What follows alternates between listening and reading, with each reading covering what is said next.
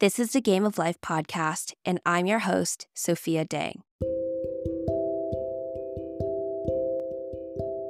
My guest this week is Bert Schepler. Bert is a games blogger on his personal website, bert.games, where he's reviewed and previewed over 200 tabletop games. On his blog, he also interviews indie game developers and writes about his own indie game development process. Please enjoy my conversation with Bert Schepler. Welcome to the show, Bert. Thanks for having me. How many tabletop games have you played in total? I don't have a number for that. It's a lot. What do you think it is? Do you think it's over or under 200? Oh, probably well over that. And how many games do you own? I think last time I counted, about 190 are on the shelf right now. Where do you even store these games? Well, we're lucky enough to move into a house where we have a game room area in the house. So got some of those Calic shelves that everybody likes from IKEA, put them up, got everything settled in, and some of them leak out into the office, but for the most part, they're all in one room. You write a very prolific blog. So what motivated you to start this blog? Well, it's kind of almost a New Year's resolution. I was saying to myself, all right, this year, I'm not going to buy any board games until I play all the games I have. And then I started writing about that as I was doing it. That quickly evolved into around about pandemic time. That stopped because we were not able to play games in person anymore. Couldn't really make my way through the collection too easily. I started playing a lot of games online and then started reviewing stuff, just writing about games that we were playing online and new games coming up that I was able to get a preview of around summer of 2020. I started following more design stuff and talking to designers and got into previewing and reviewing newer games that just wasn't off my shelf. Have you been a lifelong game player, and has it only been physical tabletop games? I would say, yeah, a lifelong game player. I remember my grandfather teaching me bridge at one point and playing card games and parlor games like that. We actually started playing more complex board games like Risk and stuff like that, family game night. Then around about high school, I started getting into things like Axis and Allies and role playing, and things started spiraling out of control, as it were. I actually played a game called Man War, and it's a fantasy ship game with miniatures. And I was like, this is great. I want to play this day in and day out now. And it really got my gears turning to, oh, there's all kinds of board games and stuff like this out there. Now that you've written over 200 reviews, what's that testing and review process like? It's easier than when I started. I don't want to say I'm like building a formula here, but in the way I approach it is more formulaic, I would say. Can you share a little bit more? Sure. I'll read the rules 2 or 3 times before I sit down and play it. Just kind of grasp what's going on in the rule book, see how understandable the rule book is. Sometimes you read a rule book and you're like, I still don't know what I'm doing. So you read it a couple times and then play the game a few times and see maybe I can play it in a different strategy style or see how it plays in different, if it's an asymmetrical game, like if I play a different role, does that change how the game experience is for you? That kind of thing. Do you tinker around yourself first? Because I presume some of these games have multiple players. So how do you go about that? And then who do you play with? My good friends, most of them are actually from high school that are in my game group. They will attest that I often unleash them as guinea pigs on some of these things and I get them involved a lot, actually. They're really receptive to it and they have a lot of good feedback while we play. To you, what makes a tabletop game good? And the flip side of that is what makes a tabletop game not that good? Well, that's a tricky question. I think what makes a tabletop game good is answered by a question. Did you have fun? You know, tabletop games are played on a table. So be it an actual board on the table, or you can do it all in your head, or you have miniatures on the table or whatever. It's all about like a group of people sitting around a table, enjoying some tactile fun and really just having a good time. And if you had fun, it was a good game. You can have fun playing a really simple game of rummy or point salad or something like that and have a really good time with your friends. And that's a good game. Or you can play this really engrossed 8-hour game of Twilight Imperium, and also a fun game. Completely different things, but fun and both good games. Are there any things that make games more good or more fun, though? Because I guess you could say, well, if you're playing with people you really like, you're probably going to have fun. Yeah, for So sure. then where does the game design or the component come into play of why it's more fun or why it's more intriguing, creative? Yeah, and I think part of having fun with your group of friends is the game feel natural. Sometimes there's games that don't feel natural when you're playing it. You're like, I don't even understand why I'm doing this. It doesn't make sense in respect to everything going on around it. I think that can make an experience bad for people. And I guess you could call the game bad if you wanted. But when I do reviews, I try not to do good, bad, not the I silly miss Ebert that. kind of thing. Yeah, you don't have a I rating. no, I specifically did not put a rating on the games, and I don't want to enumerate the games for people because I don't think just because this is rated 10 is good for everybody. If I rated Twilight Imperium 10 out of 10, I don't think that's going to be a good introductory game for someone. That's going to be a huge rules-based game. Fun for me, but maybe not fun for you. I just try to, when I'm doing my reviews, try to match between people and games. That way people can walk away having fun. And that's the whole point of games, right? Is to have fun. At this point, what does it take for a game to leave a big impression on you where you say, whoa, that was really different than something I've seen, or whoa, I'm still thinking about that game? I really like theme and immersion. So a game with a huge theme where you're playing it and all the different things you do in the game, it just works seamlessly. Like you're playing the game and it just feels so smooth. Like, oh, I would think you would do this naturally. It makes remembering the rules easier and you don't get bogged down in the hold on, let me look that rule up in this 20-page booklet over here, and then we can start playing again. Something like that, where it's just so immersive and plays so smoothly. That's what catches me these days.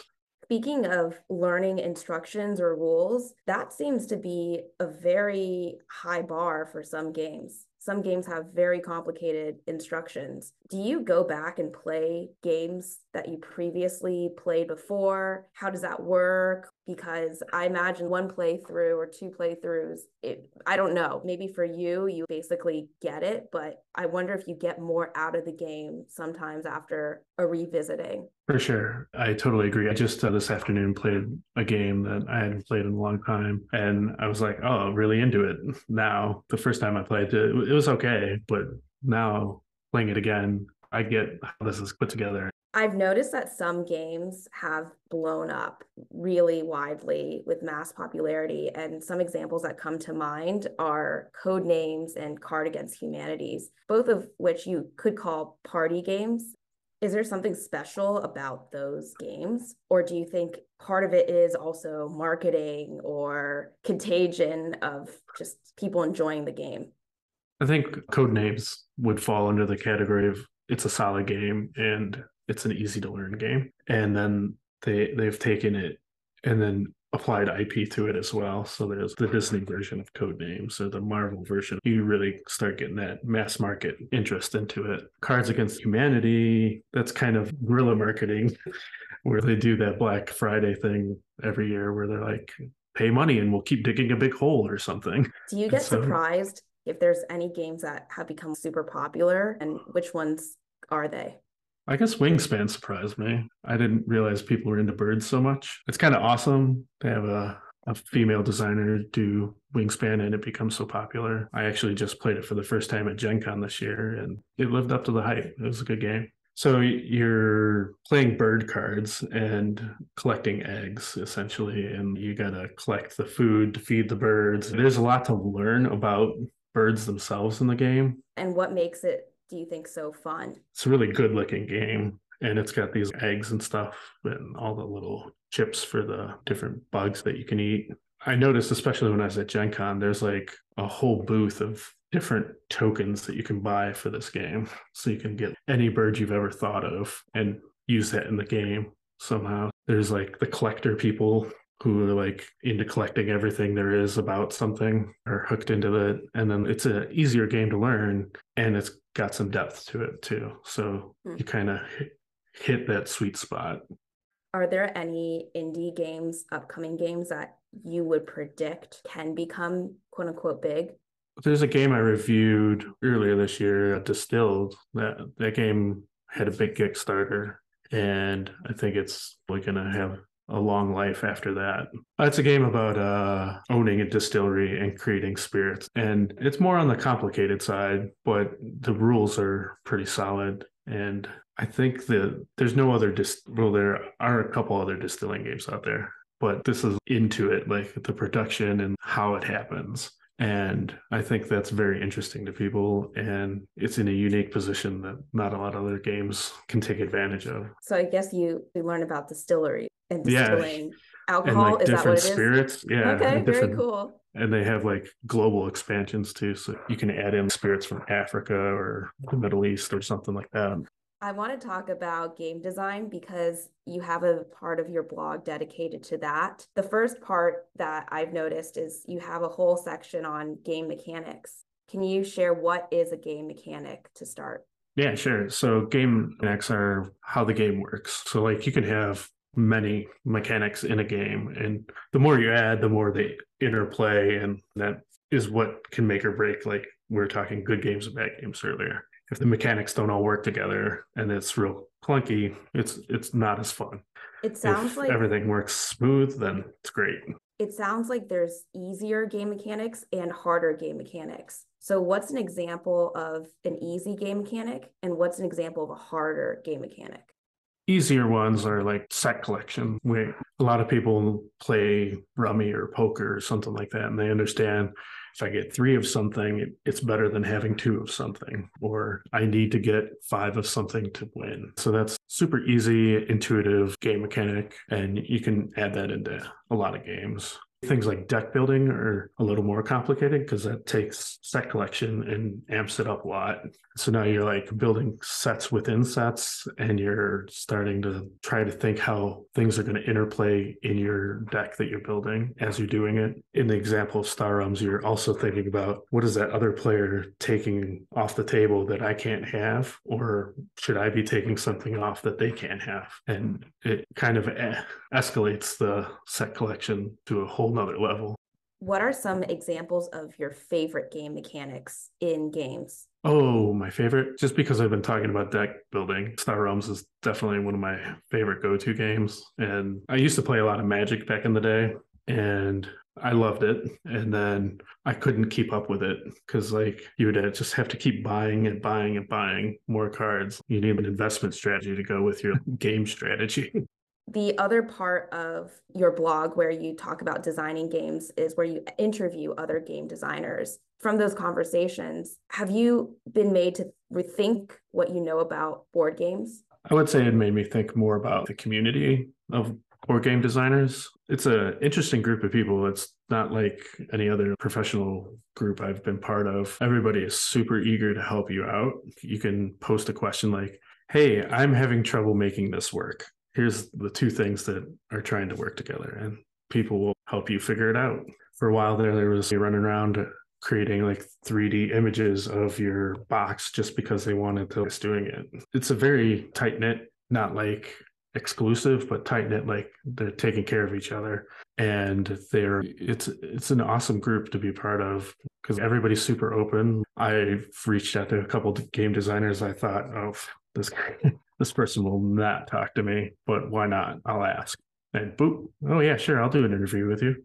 Do you think talking to other game designers makes one design games better? Yeah, I think it helps you in thinking about how to design games for sure. And talking to other game designers, especially if you're getting into like self-publishing or kickstarting your own game, that's a whole another slew of skills that you're going to need. And there's a whole lot of people out there who are good at it and will help you. It's interesting. You design a game and you're like, well, I have 28 cards in my deck for my game. And he's going to be like, man, if you could drop one of those cards and only make it 27, you save a whole sheet of cards in printing and you're going to save so much money on the back end. Just little tips and tricks along the way that can affect your design, production, or just in the way you put two systems together in your game too. What are your aspirations for designing games? I would like to get some of them published for sure. I started out with Meowie Catmas, which is a card game based on Christmas and cats and like the cats climbing up the Christmas tree as they do, knocking stuff off the tree. I read that story. I actually read that and it was so funny. It is 100% true. I even think I put the picture of the cat in the tree. Is that one you would love to get published, or are there other ones that you're working on? That one would be the easiest to get published for sure out of what I got going now. There's one I have, I'm a network engineer by day, and I have one that is a simulation of a network backbone in the United States. It's one of those pick up and deliver games, as they call them. So like you connecting things and moving things back and forth. It's really card driven, so it's unique in that aspect. I would love to get that published, but that's got a lot of work to get to a more polished state. When you talk about a polished state, what does that mean? Where are you in the process of the game? Because it sounds like there's a design already put forth. Is that just a draft? What does it take to get to that final stage? Let's take my network design game. I have a whiteboard that is the playing board right now, and all the cards are on note cards. So it's in a real prototype state. That is so I can rapidly like prototype. So I just take this card out, throw it away, put in a new card. It's got a lot of aspects to it. So there's going to be a lot of play testing before I can get it to the point where I'm like, this is working. There's like the idea stage, and then there's the prototype and play with it stage. Part of the play testing is I want to sit here and watch you play, and you tell me at the end what you thought. And play testing can be like, play the whole game, tell me how you feel, or play this little bit of a scenario that I've built because I'm trying to work out an exact scenario that happens in the game. And it's all about every time you play a test, get the feedback. That way you can start building that data points and say, all right, well, most people think this aspect is really fun and nobody has talked about this other aspect. So it's either not fun or it's working so well that nobody notices it.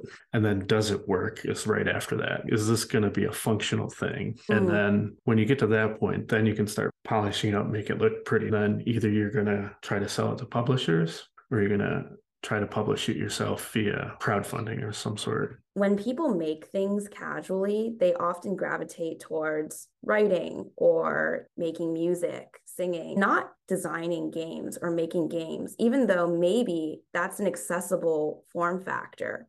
What's the most casual way to get into making games? Do you have any advice, and maybe even why someone should try it?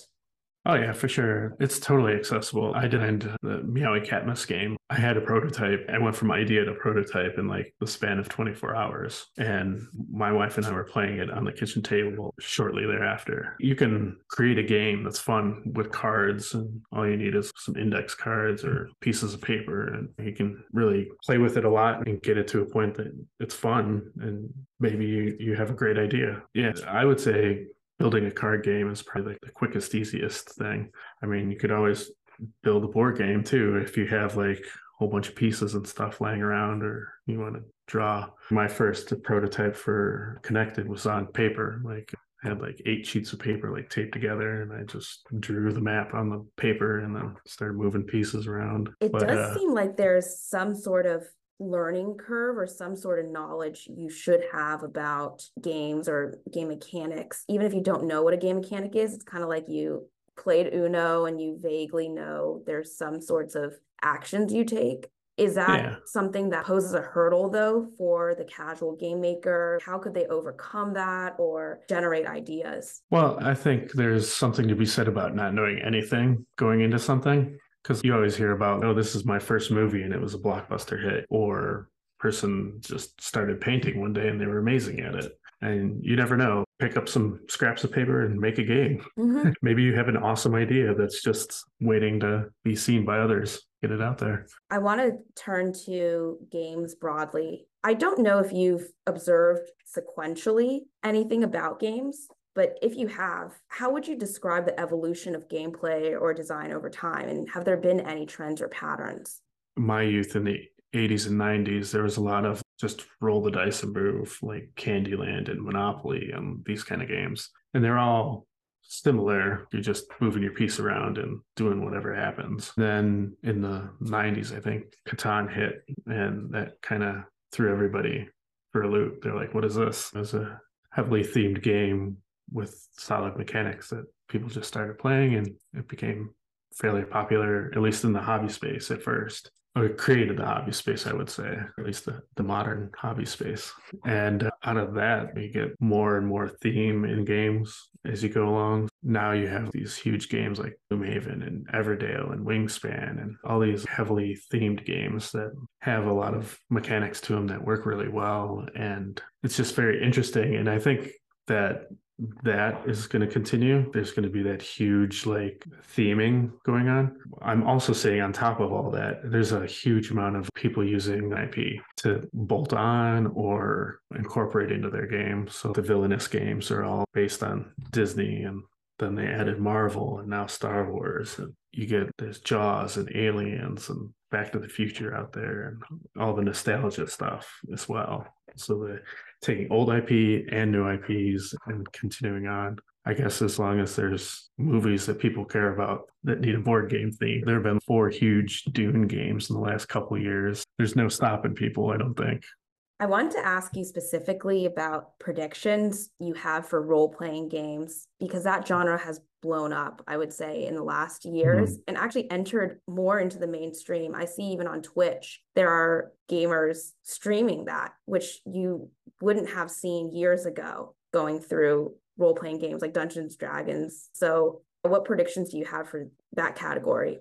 So role-playing really shines when Stranger Things came out, right? Like people started, I think a whole new generation started learning about Dungeons and Dragons. And then there's all this other stuff out there. We just played one a couple weeks ago, Alice is Missing, and it's a one-shot role-playing game. It's kind of got some card-driven aspects to it, and it's very unique in how it plays because it plays over an hour and a half, I think, and you don't talk. There's no talking allowed in the game. It's all done through text on your phone. So you're just texting the people in the same room as you. It seems a little weird, but we gave it a shot and it was really interesting. And we came away from it a little introspective. It was not what I'm used to with that game group that I have. It was just like, oh man, this is weird. We did a lot of stuff here. So I think there's going to be a lot more of that kind of thing, like these like one-time play stuff. I think you play Alice is Missing a few times, but this kind of one scenario kind of situation that's heavily integrated into a certain aspect, like your phone. And there's also going to be a lot more like online from the pandemic. This is all residual from that, I think. You get a lot of people online streaming their role playing. I play a weekly role playing game online myself. It's probably going to see more of that. And there's other things out there, like there's a product called the Last Game Board, which is like a giant iPad basically that is touch sensitive, and you can strap a ring on a miniature and put it on top of it, and all of a sudden you can have miniatures and your role-playing experience on this big board. Someone can also be remote and playing the same game with you. And you can like pick up a miniature, move it, and they can see that happen on the other end. So there's going to be a lot of like cool technology that are added to role-playing. I want to do a quick fire round where you fill in the blank and tell us a little bit about why you chose this. So the board game that is first the weirdest. All right. So I have one on my shelf called Bacchus Banquet, and it's a weird one where it's like 37 AD, I think, and you're at one of Caligula's parties and you're trying to bump off the other players, either A, through poisoning them, or B, through feeding them to death. The bottom of the player mat is a belt, and there's like a belt buckle on it that you use to count your life. It's a very odd game. When you play it, you're just like, this is strange, or what do you think? Yeah, you're like trying to feed each other to death. It's a weird thing to do. Is it funny, the game? Yeah, the game's pretty funny. There's a lot of like, all the characters are really drawn funny and stuff like that. Okay, because I was going to say, is it just weird and just kind of creepy, or is there some sort of levity to that? It sounds like there is. Yeah, there's a little bit of levity to it. And then the board game that is, to you, most creative. I would say Sleeping Gods is probably one of the most creative ones I've played in a while. It's a total free form like adventure game. So like you have like a map book on the table, and you can go anywhere you want on this map book. And so you go sailing to the other island across the way, and that corresponds to something that you do there, and then whatever happens to you there will affect things that happen in other spots on the board. And they kind of track that in a real interesting way by, oh, you've gotten this artifact. And later on, if you have this artifact in your possession, then this happens. So it's really in depth. It's really interesting. What about the most fulfilling? Uh, I really like to play Tesla versus Edison. That really scratches an itch for me. It's a game where you're building a company in the electrical current wars, as they call it. And so, you're like Tesla, Edison. There was an expansion where you can be CJ Walker. You have all these characters from that era, and you build your factory and your laboratory, and then on top of all that, you're playing the stock market against each other. So it's a big game, and it's an interesting game. You learn a lot of stuff about researching light bulbs and AC and DC. At the end of it, you feel good that you made all this stuff. That's actually pretty cool. You're like, oh, I'm an inventor. Yeah, look at me, I invented the light bulb. And then finally, the greatest of all time, the GOAT. And I'd like for you to share, what do you think is the greatest of all time non super popular game? Let's call it indie, but maybe it's not that popular. And then a fairly popular, well-known GOAT game. Indie game, the best indie game of all time. What could that be? I might lean towards Tesla and Edison on this one because I love that game so much. And that's kind of an indie game. And then the most popular one, there's probably Gloomhaven is like conquered the world these days, especially now that Frosthaven's coming out. So that's a big, big game, and it's super popular. You got all the miniatures, and that's super fun. You can paint them, so it's kind of hobbyish as well. I forget how long it is. It's a long one. Final two questions I always ask to every guest on the podcast. The first is, what are your recommendations for tabletop games? Right now, I would say Fire Tower. That's a family favorite of ours. I recently played Citizen. I think that's a very interesting game, and it's educational in a way. Another one I like is Fog Escape from Paradise. So trying to escape an island as the fog is coming through. So jumping over, pushing through, and like kind of like a panicked crowd simulation. Last question, zoom out. What's your reflection on the metaphor of life is a game? I think if you think of it backwards, like the other way around, games are simulation of life. It's like that's basically all these games we've been talking about. They simulate some aspect of life, whether it's current or futuristic kind of things, but there's some simulation in some aspect of life. And I think games help us learn about the world around us and how things work so that it gives you space to think and a space where you can make mistakes and there's not a big penalty. Like it's not, I'm going to go try to buy a house and, oh, I messed that up. It's like, oh, I'm going to try to buy a house in this game and see how this works. And if I mess it up, then I can still eat tomorrow. This is great. It helps you like navigate how things work, how you interact with people. It can give you that space to perform things that might be inherently wrong or take on a role of somebody who's inherently wrong and then learn about the situation you're in. In that style, there's a lot of contextualization that needs to happen. Like you need to know why you're playing this person that's bad and what you're supposed to get out of it. But you learn. And then by playing all these games and learning all this stuff, you can take that back to the real world and then play life as a game and use the things you've learned from games to navigate through life. Love it. Thank you so much. Yeah, games are not just, you don't just learn about light bulbs, birds, medieval sabotage, but you learn a lot about how humans interact and have a space for making mistakes and learning a lot of other parts about life. So cool. Thank you so much, Bert. Really appreciate it.